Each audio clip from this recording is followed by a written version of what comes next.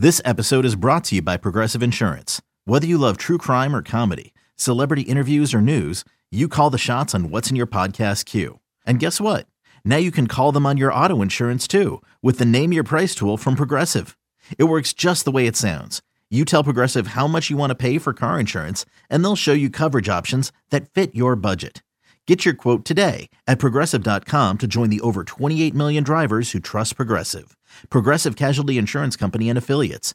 Price and coverage match limited by state law. It's blazing hot outside. You get in your car to turn on the AC to get cold air pumping, but it blows hot air out. This issue is commonly caused by low refrigerant due to leaks in the AC system. You want an easy, all-in-one solution that will restore the cold air in no time. AC Pro Recharge Kits make restoring cold air easy for even those with zero DIY experience in less than 10 minutes. Save time and money versus going to a shop by picking up an AC Pro Recharge Kit today. Be a pro with AC Pro. You are listening to Season 2, Episode 58 of the Fly the W670 podcast. Cubs trade deadline shocker.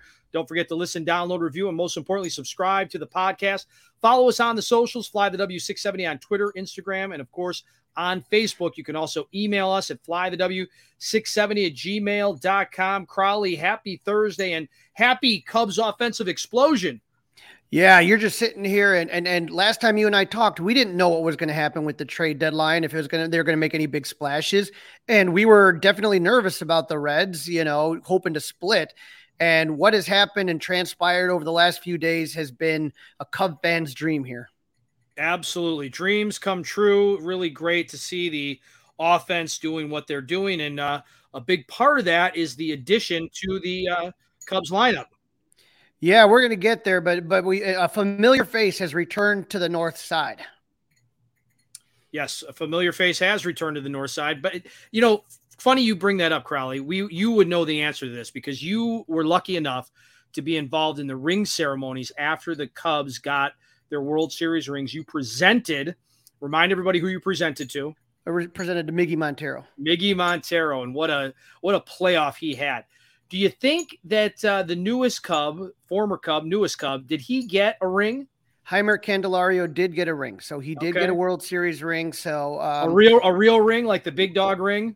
That would be my understanding. Yeah, is that everybody that was on that team was going to get it. So I don't think there's any difference between if anyone was on the 25-man roster or not. I'm not 100% positive on that. But he did get a ring. Some sort of a ring. Very, very, very cool. And he is very happy to be back. And if you're a fan of the Cubs or if you're a part of the Cubs, you are happy to have him. That's for sure.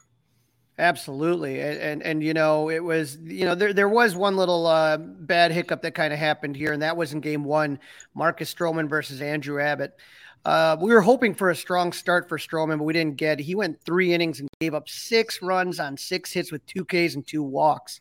According to Jesse Rogers, that was Stroh's 3rd consecutive game of allowing at least 5 runs, the longest streak in his career. And Dustin, over the last 7 starts, he's given up a total of 30 earned runs in 30 innings. But as we would find out later, and as I thought, Stroman did go on the IL. Yes, he did go on the IL. So I guess the good news is that now we know, what's going on, why he was dealing with what he was dealing with. Hopefully he said it, that it will only be 1 start, took a cortisone shot in the hip. We'll have to see what happens. But Tommy Hotovy kind of led on that there was something that they were dealing with. They were trying to get him right physically, is what he said, in between the starts. So there was something physically wrong with him. He was overcompensating. I wonder if it was him. I wonder if it was the Cubs pushing him to get to at least through the trade deadline until we took a day off, because maybe they were going to trade him. Maybe they weren't. And maybe they felt, and we didn't get this question to Tommy Hotovy, maybe they felt a 70% Stroman was better than a 100% Assad or a 100% Wesneski at this point. Right. And Tommy Hotovy comes on Mully and Haw Wednesdays, right? And yes. When we kind of look at every other Wednesday, yep. Every other Wednesday, when I was looking at it, I could see that something was wrong with the slider, and a lot of this now makes sense. But you mentioned Assad, and the good news is that Assad kept the Cubs in it by throwing 3.2 innings. He gave no runs, 1 hit. He struck out 4. He walked 3. but that was good to see. And then Daniel Palencia pitched 1.1 innings, a shutout ball, and Mark Leiter went 1 inning. So it kept the Cubs in it. And, I was nervous about Andrew Abbott. He's been a rookie who's been having a really great year pitching well. But the Cubs were able to tag him for 4 runs on 5 hits, and he only went 3.1 innings. Dansby hit a home run in the second to make it 3-1, and the Cubs scored 3 in the third to make it a 6-4 game with Seiya and Happ hitting sac flies and Yan Gomes hitting an RBI single. And in the 8th inning, Yan Gomes hit a 1-out double and Morel double to make it 6-5. But Tauchman struck out, Magical grounded out. The offense scored 5 runs on 8 hits, but they left 7 on base, went 2 for 11 with runners in scoring position. Never a good stat, Crowley. That stat is, we're big Rispy guys. We hit that stat, it seems like, each and every podcast, but you're not going to win very often when you go 2 for 11 with runners in scoring position. It doesn't help, but what impressed me was the fact that they were able to hit Abbott so well, and they were continuing to fight all the way at the end, and I thought that was going to pay good dividends in this game too. Right, absolutely. I mean, this is a try-hard bunch. This is a never-give-up bunch. They could have easily turtled, walked away in this one, especially because of the outing that their big dog, right, that he had. He did not pitch. He did not step up like we had all hoped, Marcus Stroman. So they could have easily turtled, and they did not. Right, and all of a sudden, you got your second best pitcher, supposedly Justin Steele, going up against Ben Lively. And I went to the game on Tuesday hoping to bring the Cubs some luck. I wanted to see the debut of Jaime Candelario, the return of Jaime Candelario. But Dustin, I had no idea I would be witnessing history. History. We sound like Hawk Harrelson. History. Yes, you did. I mean, we have franchise history. We got Major League Baseball records going down. I mean, just all kinds of things happening over at Wrigley Field. The Cubs scored 20 runs on 20 hits with 7 home runs. That tied a franchise 7 home runs record. 1977. I was 1 year old when they were even that close. But I'm looking at this. Dansby Swanson hit 2. Bellinger, Tauchman, Horner, Wisdom, Amaya all hit homers. I mean, when you need mealtime inspiration, it's worth shopping Kroger, where you'll find over 30,000 mouth-watering choices that excite your inner foodie. And no matter what tasty choice you make, you'll enjoy our everyday low prices, plus extra ways to save, like digital coupons worth over $600 each week. You can also save up to $1 off per gallon at the pump with fuel points. More savings and more inspiring flavors make shopping Kroger worth it every time. Kroger, fresh for everyone. Fuel restrictions apply. Literally, you couldn't even go anywhere, to go to the bathroom or get a beer without hearing whoop, there it is over the loudspeakers every time they miss something. Yeah. Mm-hmm. It was nonstop. Talkman was 2 for 3 with 4 RBIs, and Horner was 3 for 6. Bellinger 3 for 6 with 3 RBIs. Swanson was 2 for 4 with 5 RBIs. And in his first game back with the Cubs, Jaime Candelario was 4 for 5. And boy, did I feel bad for poor Ben Lively, who was forced to wear this one. Cubs scored 13 runs off this kid.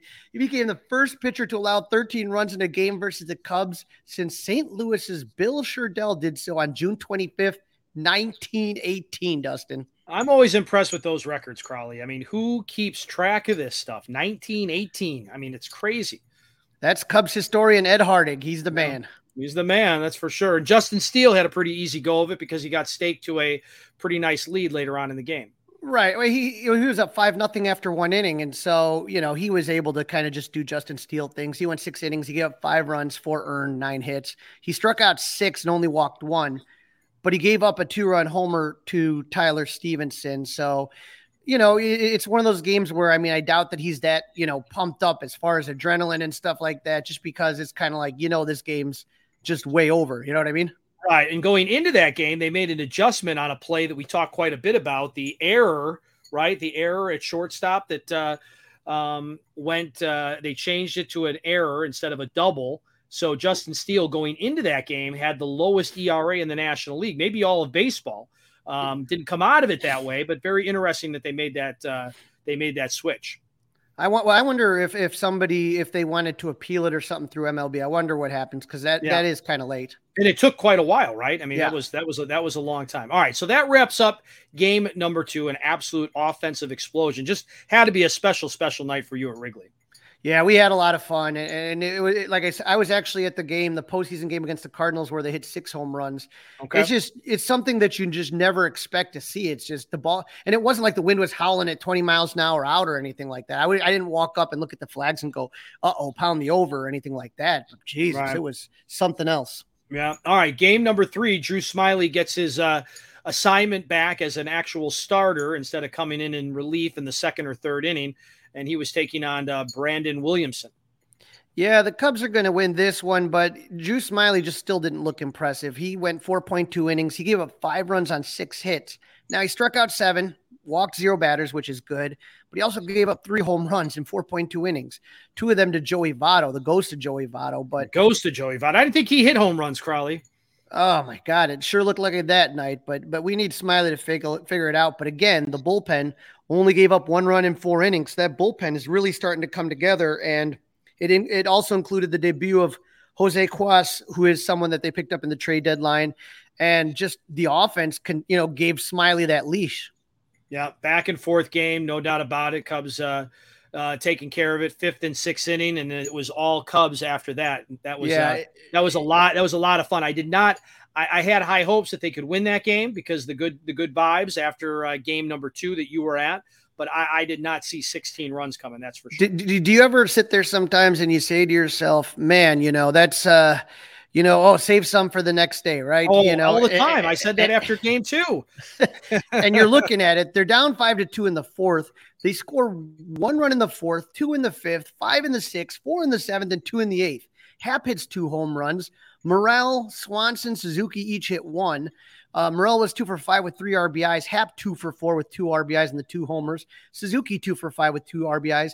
And Candelario 4 for 4. So in 2 games, this guy was what? He was 8 for 9. 8 for 9, hitting over 800. So it didn't matter who they gave up. If he continues on that pace, they could have given up the entire farm system. It would have been well worth it.